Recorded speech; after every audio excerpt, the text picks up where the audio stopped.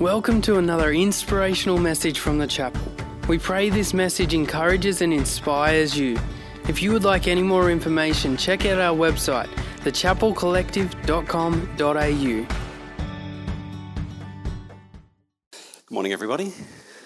Good. So my name's Michael, for those who don't know me. And apparently I tell good jokes, but it's the first I've heard of it. So this morning we're going to continue our study in the book of Ephesians. And today they gave me one verse because they didn't trust me with any more than that. So this one verse here, Ephesians 5 verse 21. Submit to one another out of reverence for Christ. Now, this scripture, like a sleeping baby up there, looks so cute and innocent. But once we wake this baby, we'll discover this scripture is the gateway to one of the most controversial topics in Christendom today. Is that exciting? Now, the views mentioned here today do not necessarily represent the views of the management. I just want to give that disclaimer. And so let's wake this baby and have some fun with it. We'll start with the first word, which is hupotasso in the Greek, which means to submit. It means to place or rank under, to subject, or to obey. So submit and obey are synonyms. Comes from the words hypo and tasso, meaning to arrange under or under God's arrangement, or submitting as to the Lord. The next thing we notice in Ephesians 5.21 is it's just a phrase. It's actually the last phrase in a long sentence that begins at Ephesians chapter 5:18, and which forms the introduction to what is called the Christian household code, which then goes from Ephesians 5:22 to 6:9, with instructions for wives, husbands, children, slaves, and masters. So today we're going to need some help today from a friend of ours called Mr. Hermeneutics. And so hermeneutics is the principles of biblical interpretation, or how to interpret the Bible. And there's two main sections to it. The first part is interpretation, what the passage meant then and there. We need to understand why the author wrote the passage and how the people who read the passage then and there understood it. What did they clearly understand it to mean? And once we've got that, we can then move on to application, which is how we apply that passage here and now. Because we need to understand the interpretation then and there is essential to applying it correctly here and now. If we get then and there wrong, then likely the applications will be wrong, and sometimes with some substantial consequences. So let's start with the interpretation, what it meant then and there. We're going to look at some context, those ones there, and the first one I'm going to start with is the grammatical context. Now here we have Ephesians chapter 5, so let's all read together from the top. Okay, on the left we have Papyrus 46, and on the right we have Codex Vaticanus, but they're both Ephesians chapter 5. And the first thing you'll notice is there's no full stops, there's no paragraphs, there's no sentences. The only way you can understand where a sentence starts and finishes in Greek is by the grammar, by the prefixes, suffixes, and the connecting words. And what we learn from the grammar is that the grammar tells us that verse 18 to 21 is one long sentence. And now for those who are interested, it contains two imperative verbs and 5 participles. So the first imperative, so we're actually going to start at verse 17 to get some context. The context here is, therefore, do not be unwise. That's the context. But understand what the will of the Lord is. So today, our topic is, what's the will of the Lord? And so now we go to the sentence, starting at verse 18. The first imperative verb is, do not be drunk with wine, which is dissipation. And the second imperative verb is, but be filled with the Spirit. So the second thing this passage is talking about today is what it means to be filled with the Spirit. What are some of the outworkings? What are some of the manifestations of being filled with the Spirit? They are, there's 5 participles. Number 1, speaking to one another in psalms, hymns, and spiritual songs, singing, making music in your heart to the Lord, giving thanks always for the Lord, for all things to God, the Father, in the name of our Lord Jesus Christ. And number 5, submitting to one another out of fear or reverence for Christ. So one of the manifestations of being filled with the Spirit is being willing to submit. So the first century Christian household code, it goes like this. Sorry, it's small, so I'll read it out to you. Wives, submit yourselves to your husbands as to the Lord, for the husband is the head of the wife, as Christ is the head of the church, his body, of which he is the Saviour. Now, as the church submits to Christ, so also wives should submit to their husbands in everything. Husbands, love your wives, just as Christ loved the church and gave himself up for her. In the same way, husbands ought to love their wives as their own bodies. He who loves his wife loves himself. After all, no one ever hated their own body, but they feed and care for their body just as Christ does the church. For we are members of his body. For this reason, a man will leave his father and mother and be joined to his wife, and the two will become one flesh. This is a profound mystery, but I'm talking about Christ and the church. However, each one of you must love his own wife, his wife as he loves himself, and the wife must respect the husband. Now, the household code then goes on and says, children, obey your parents, fathers, do not exacerbate your children, slaves, obey your earthly masters, and masters, treat your slaves in the same way, do not threaten them. But today, in addition to verse 21, we're mainly going to focus on verse 22 and 25. Wives, to your husbands as under the Lord, and husbands, love your wives as Christ loved the church. So the next thing we notice in the middle there on the left-hand side, the word submit doesn't actually appear in the Greek. It's not there.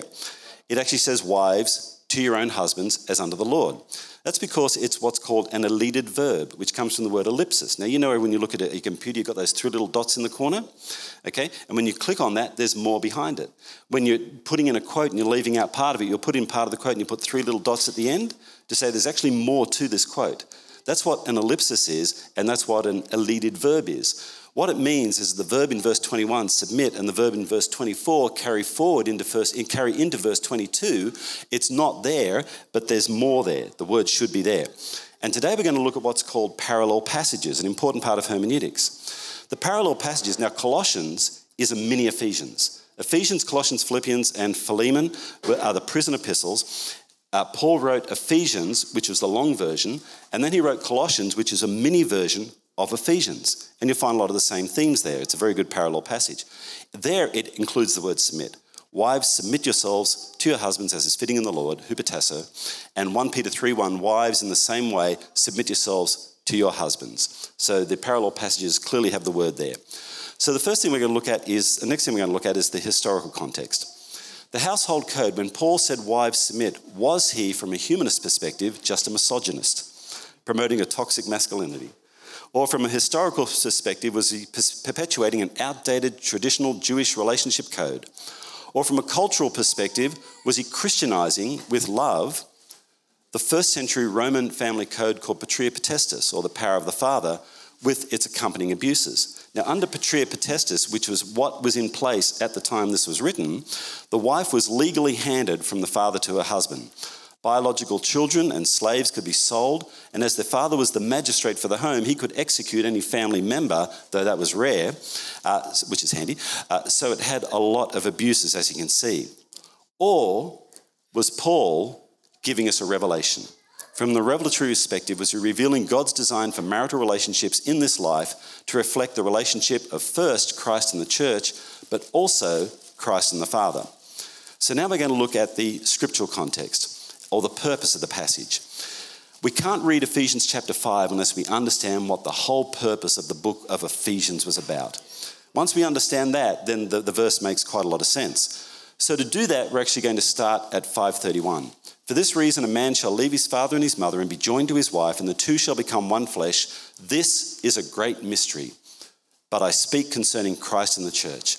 So marriage is one of the great mysteries of life. What was God thinking? Because you see, it's more than biology. There's a much bigger picture and purpose for God creating marriage. Marriage is a reflection of Christ and the church. You're going to see in Ephesians, as I read through it, the words head and body repeated again and again. And I'll emphasize these words. Marriage is also a reflection of Christ and the Father, because it says in Genesis 1:27, God said, let us make man in our image.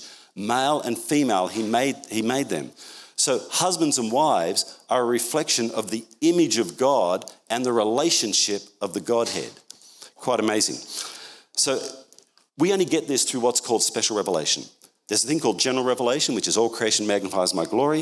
And then there's special revelation, things we can only know if God reveals them to us. We could not know this any other way. And Paul is saying, this is the revelation. This is the mystery God's given us, and I'm going to explain it to you. So, emphasizing the key words. Ephesians 1, what's the purpose of Ephesians? Having made known to us the mystery of his will according to his good pleasure, which he purposed in himself, that he might gather together in one all things in Christ, being predestined according to the purpose of him who works all things according to the counsel of his will, which he worked in Christ and gave him to be head over all things to the church, which is his body, the fullness of him who fills all in all. Chapter 3.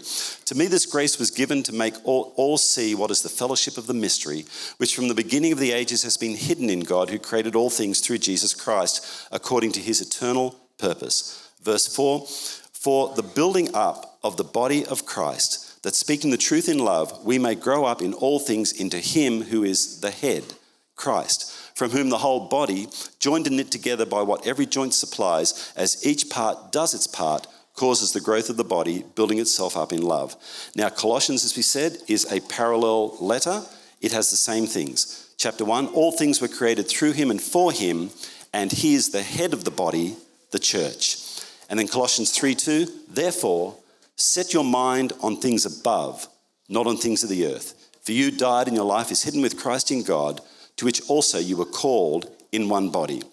Therefore, when looking at the mystery of God's purpose for marriage, we need to set our mind on things above and not just on our day-to-day concerns or the things of this earth. So now we're going to look at the theological context, but more importantly, we're going to look at a debate. And this debate will help you see if your minds are set on things above or things on the earth. And here we go. Ephesians 5.21 is used as a proof text for an idea called mutual submission. Some people say that 1 Peter 5.5 is also another proof text for mutual submission, because in the New King James Version it says, in the same way you who are younger submit yourselves to your elders, all of you be submissive to one another. But that word submissive to one another doesn't appear in the Greek. In the Greek it actually says, enkombasthe, clothe yourselves with humility towards one another. So the only proof text for this debate is Ephesians 5 verse 21. Now, to avoid insufficient interpretation or application, we need exegesis, the process of careful analytical study, not eisegesis, which is interpreting a text by reading into it one's own ideas, or using proof texting, which is searching for a text to find justification for a conclusion that you've already drawn. But rather, we should let the text search us. To avoid the above, we need to seek the whole counsel of God by using Scripture to interpret Scripture. Or as my good friend Albert Einstein once said, I just want to know God's thoughts. That's the important thing here. What's God thinking? All the rest is just details. So, one side of the debate. Hamilton and Cunningham write, yes, wives were to submit to their husbands, but in the context of mutual submission of verse 21. Yes, they were to submit to their husbands in the same way that their husbands were to submit to their wives. The New Oxford Bible College Edition says, some feminist scholars see this call to mutual submission as a principle that moderates the subordination of wives prescribed by the conventional household code that followed. So now the other side of the argument. Feminist theological commentary. The main objection to the concept of mutual submission is that it logically demands that the Messiah then also be in submission to the church, since Paul described the husband-wife relationship as analogous to Christ's church relationship. This logical implication demonstrates the incongruity of mutual submission. The New Oxford Bible College Edition. Furthermore, the subordination of wives to husbands is legitimised by the extended analogy the husband's role is aligned with Christ's authority over the church as its head. Interesting? But people will say, what about Galatians 3:26? Sometimes this is called the Magna Carta of gender equality. 3:26, so in Christ Jesus you are all children of God through faith, for all of you were baptized into Christ, having clothed yourselves with Christ. There is neither Jew nor Gentile, slave nor free, nor is there male and female, for you're all one in Christ Jesus. If you belong to Christ, then you are Abraham's seed and heirs according to the promise. Now this is where it's important to know the purpose of a particular book or letter. The purpose of Galatians and Romans was to deal with the fact that the Jews were saying, unless you're circumcised like a Jew, you can't be saved. You can't be called Abraham's seed and an heir according to promise. The book of Galatians' purpose is salvation. It's not gender equality. So under the purpose of explaining salvation, Paul turns around and says, no, you don't have to be a Jew to be saved. There's neither Jew or Gentile, slave or free, male or female, everybody can be saved. Is that good news? Galatians was talking about salvation. And the same Paul who wrote Galatians later wrote in Ephesians chapter 5 about how we then walk out that salvation according to God's will, plan, and purpose for our lives. Books had two completely different purposes. So, this demonstrates that getting the interpretation right with a thorough understanding of what the text meant then and there is essential to applying the text correctly here and now. And let me demonstrate. Hamilton and Cunningham also say it's important to see what Paul didn't say in his household code. He didn't say wives were to obey their husbands. This is striking because he told children and slaves to obey, breaking the tradition of the other household codes of the ancient world. However, we've already shown that the Greek word hupotasso means submit and obey. The two words are synonyms. And if that's not enough, we find, although Ephesians 6 and Colossians 3, the parallel passage, both say slaves obey, the parallel passages, Titus 2:9, written by Paul, says teach slaves to submit, hupotasso. 1 Peter 2:18, servants be submissive. So we can see the words are synonymous. Also with children, Ephesians 6 and Colossians 3 say children obey, but when Jesus obeyed his earthly parents when he was a child, it uses the word submit. When he was left behind in the temple and they came and found him, he said to them, "Did you not know that I must be about my Father's business?" But they did not understand the statement which he spoke to them. Then he went down with them and came to Nazareth and was subject to them, the Greek word hupotasso, which means to submit. Now, this demonstrates we have nothing to fear from the word submit or obey, because they actually unleash the power of the Spirit. Remember verse 17? The theme here is be filled with the Spirit, and a part of that is you will willingly submit. Because Jesus, the creator of the universe, of all things seen and unseen, submitted to his parents, two flawed human beings, for the majority of his life in obedience to the word of God, yet it in no way diminished or hindered his effectiveness. Jesus still achieved more in 3 years of ministry by the power of the Holy Spirit and submission to his Father's will than all of us in 1,000 lifetimes using our own wisdom and strength. Thank you. So, now back to the Christian household code and husbands. The interesting thing theologically is it uses the word head. Ephesians 5.23, for the husband is the head of the wife, as also Christ is head of the church. Now, Colossians 1.18, the parallel passage, says the same things, and he is the head of the body, the church. But 1 Corinthians 11.3 gives us something quite surprising. It says, but I want you to realize the head of every man is Christ, the head of every woman is man, and the head of Christ is God. That's an amazing piece of the Trinity. Some people think this is referring to what's called the kenosis in the incarnation when God became man. Philippians 2 verse 3, now remember Philippians is also one of the prison's epistles. In Philippians 2 verse 3 it explains, do nothing out of selfish ambition or vain conceit, but rather in humility value others above yourselves, not looking to your own interests, but each of you to the interests of the others.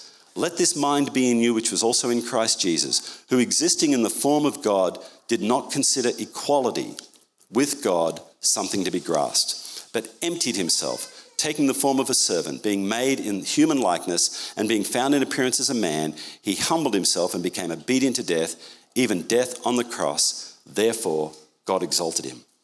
That's the sort of mind we have to have. So with that in mind, husbands. Husbands, love your wives just as Christ also loved the church and gave himself for her.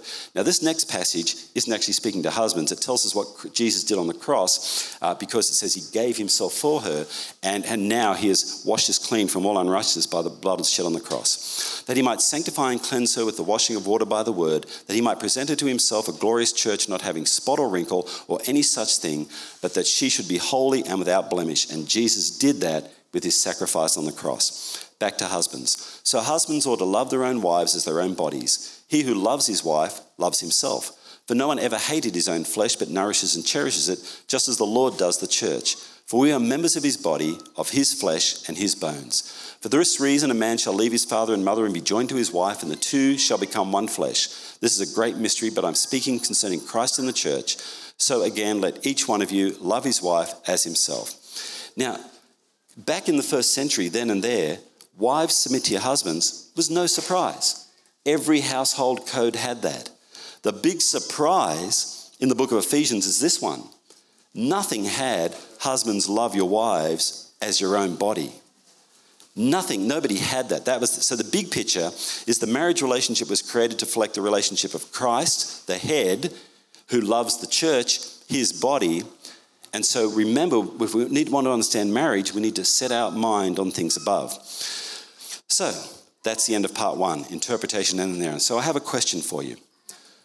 Do the scriptures support mutual submission then and there, defined as wives submit to your husbands plus husbands submit to your wives? Don't answer. Now we'll go on to part two, application here and now. The Christian household code, of course, in the 21st century becomes the Christian household culture. And there's two main contemporary views to look at, Christian egalitarianism and complementarianism. Both of them agree that Paul was divinely inspired at the time to write, husbands is the head and wives submit. But they differ on the application. Egalitarians believe in full partnership, in an equal marriage with mutual submission, as both husband and wife are of equal value. Whereas complementarians believe that the husband and wife are of equal value before God, but have different or complementary functions and responsibilities in marriage. But there's so many more views. The contemporary view in Christianity today is largely that marriage involves collaborative decision-making through constant communication, prayer, consultation, and compromise, with occasional deferring or submitting one to another. And it's also binary, it's between a man and a woman. The conservative view sometimes appears more controlling and lacking that love. The controversial and some liberal views, which is up the right end, some of those views believe that marriage is actually non-binary. It can be LGBTIQ+, and only requires consenting adults. Some liberals, even still today, believe Paul's words back then were misogynist, homophobic, transphobic, anti-polyamory, and anti-non-binary. And so as you can see, there's a whole bunch of different views. But one thing I hope is that we can all agree that the Christian household culture is founded on mutual submission or deference to God the Father. Amen? So now we're going to look at where our focus is. So with marriage, where is your mind focused? On things above or things of the earth? And let's look at these different views. The first one is the romantic view. And so here we're talking about, l'amour. So enough of that. Now to the realistic view. The realistic view, from data from 2021, 50% approximately of all marriages, from a law journal, of all marriages and de facto relationships which are governed by the Family Law Act in Australia experience divorce or breakdown. 30% of first marriages, 60% of second marriages, and de facto marriages are slightly higher. So 50%. Of the 50% that are left, using what's called the Kuber-Haroff research model to project from that data, of the 30% of the 50% that are left, conflict habituated, which means the couples fight often but remain together. Devitalised, they stay together even if they're unhappy. They're passive congenial, they live fairly independent lives from one another. And then only 15% is what this research described as vital, which means they were loving, compromising and sacrificing for each other, or a total marriage. The couple were involved in all aspects of their lives together. So only 20%, according to this research, fitted into that vital and total category. So now let's take a look at the relational view. In an egalitarian society, adapting from Martin Luther King, I have a dream that my 4 little children will one day live in a nation where they will not be judged by the colour of their skin or the balloons at their gender reveal party, but by the content of their character. So Australia is an egalitarian society, the doctrine that all people are equal and deserve equal rights and opportunities. However, even in an egalitarian society, if you go to work, you've got a boss. All relationships and institutions are transactional, contractual, deferring one to another, hierarchical with roles and authority.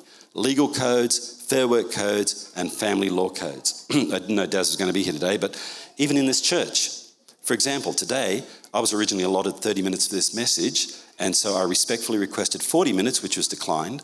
I then submitted a proposal for 35 minutes with a good argument, and it was approved. Not by you. You would have been a pushover. But see, ultimately it was not up to me, but those with the delegated authority in this church. So we see even in the chapel, where we act like family and feel like home, there is still a loving delegated authority, and a loving hierarchy. And as it says in Ephesians 13 verse 17, we need to trust and obey your spiritual leaders and do what they say. Their work is to watch over your souls as they must give an account to God. But even in an egalitarian society, there can be toxic relationships. These are 12 signs of coercive control. 10 of these are found in the New South Wales law code on coercive control. Isolating you from your support system, monitoring your activity throughout the day, denying you freedom and autonomy, gaslighting. The abuser makes you doubt even your own sanity. The interesting thing is both males and females use coercive control, either aggressively or more passive-aggressively. Both actually use it. Name-calling and severe criticism, as well as malicious put-downs, limiting access to money and controlling finances, reinforcing traditional gender roles, coercing you to take care of all domestic duties and childcare, or turning your children against you. Now, if there's ever a risk or a harm of abuse, we need to seek assistance. You can go to your local GP, your minister, to the police, Lifeline, or other lines. Controlling aspects of your health and your body, making jealous accusations, regulating your sexual relationships, and threatening your children or pets. It's important for people to seek assistance if this is happening. And that applies to the perpetrators as well as the victims. Both need to seek assistance. Sometimes people just don't know how to communicate, or sometimes people have got some issues they need to sort out. And if you see something, say something. Just simply say, "Are you okay?" So there's some qualifiers to the submit instructions. King David and Saul is one example. Saul was jealous of David, and again Saul tried to pin David to the wall with a spear, but David eluded him. And that night, David made good his escape, and the next day, David fled from Saul. If there's any risk of harm, get out of there. The religious leaders, the Sanhedrin in Jesus' day, they were in authority, and they were trying to control speech. So they commanded the disciples not to speak nor teach in the name of Jesus. But Peter and John answered, "Whether it is right in the sight of God to listen to you more than to God, you judge, for we will speak the things which we have seen and heard." Don't let people control your speech. And the next one is the law is for the lawless. 1 Timothy 1:5 says, "The goal of this command is love, which comes from a pure heart and a good conscience and a sincere faith. We also know that the law is made not for the righteous, but for the lawbreakers." There's a time to call the police. So, if we stopped here and focused solely on the things of the earth, then at best, the end of the story would read, "and 20% lived happily ever after." But fortunately, the story doesn't end here. Finally, the most important part, the revelatory view. See, life is a model with object lessons. There's challenges in this life. God's designed it like a big model so that we can learn the mind of God. Romans 1:20 verse 21, it says, "For since creation, his invisible attributes, his eternal power and Godhead have been clearly seen and demonstrated in the things that are made." Also, this life, or marriage in particular, is a shadow, a symbol, or a type of the relationship with the Godhead. In the Old Testament, they were told to build the sanctuary, which was a shadow of what was in heaven, of the ministry of Christ.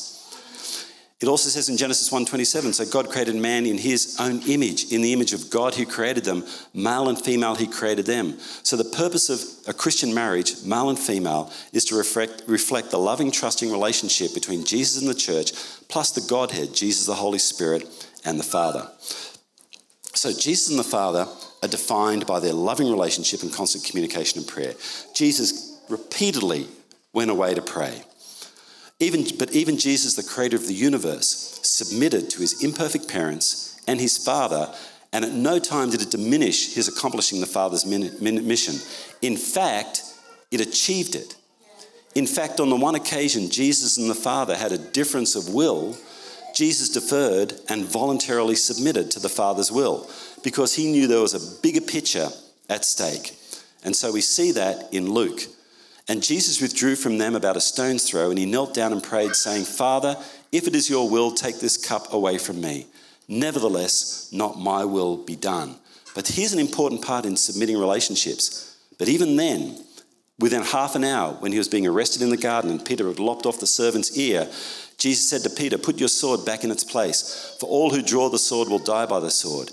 Do you not think that even now I cannot call on my Father, and he will at once put at my disposal more than 12 legions of angels? But how then would the scripture be fulfilled that says it must happen this way?" Is that good news? Even after he'd submitted, he could have backed out. Is that amazing? But he knew there was a bigger picture. And so the same thing with us in our relationships, in a marriage, there's a bigger picture. In this one, the bigger picture was saving us. Is that good news? And so to do that, Christ humbled himself and also became a servant. Christ took up the role of a servant towards his disciples when he washed their feet, pointing to himself as an example for us to follow. In Matthew 20, he said, the Son of Man came not to be served, but to serve and give himself as a ransom for many. Matthew 23, the greatest among you shall be your servant. 26, whoever wants to be great among you must become your servant. He's talking about Christ as the head serving the church. He's talking about husbands and wives. In the same way, we are called to grow up into Christ, to move from self-focused, need-satisfying relationships to giving our all for others, even when there's nothing in return. This is a massive step beyond reciprocity, which is just giving and receiving, which is what most relationships are based on. It requires the Holy Spirit. It requires to be filled with the Holy Spirit to do this. It's a special relationship of love as God defines love. Christian households is no longer just a culture, it's a mystery because it's a reflection of the mind of God. The goal of marriage is to take two self-centered people and teach them to love and trust God and each other just like Jesus and the Father. But how do we do that? The story isn't finished yet. The second half of the mystery is we, the church, are the bride of Christ. Christ is our husband to the church. We are his body and he's the head of this body. And God loves us as he loves his own body, as he loves himself. And so God's love never fails, will never quit. Is that good news? So us, as the bride of Christ, our husband will never quit loving us. So then we can love because he first loved us. Or as Pastor Bron, a very wise woman, said last week, abide in God's love so it overflows to others. So in conclusion, each couple must negotiate their own relationship. And God's instructions are written to each person individually, whether male or female, and are not for one to foist their opinion on the other. And so each person must apply their part to their life by what they know to be the truth in their hearts. And no matter what the other does or does not do, we must still do our part, notwithstanding protective behaviours. In conclusion, then in the same way, for all of us, as Jesus submitted to the Father, we too can say, nevertheless, not my will, but yours be done. Because in the end, we can take confidence that as the bride of Christ, we know that all things work together for good, for those who love God, who are called according to his purposes, and so they lived happily ever after. The end. Thank you.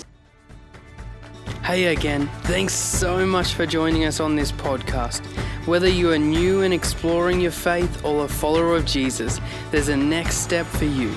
There is always room to grow, more to be done, destiny to be pursued, and people to be reached. So what's your next step? To find out, head over to thechapelcollective.com.au. And thanks again for listening.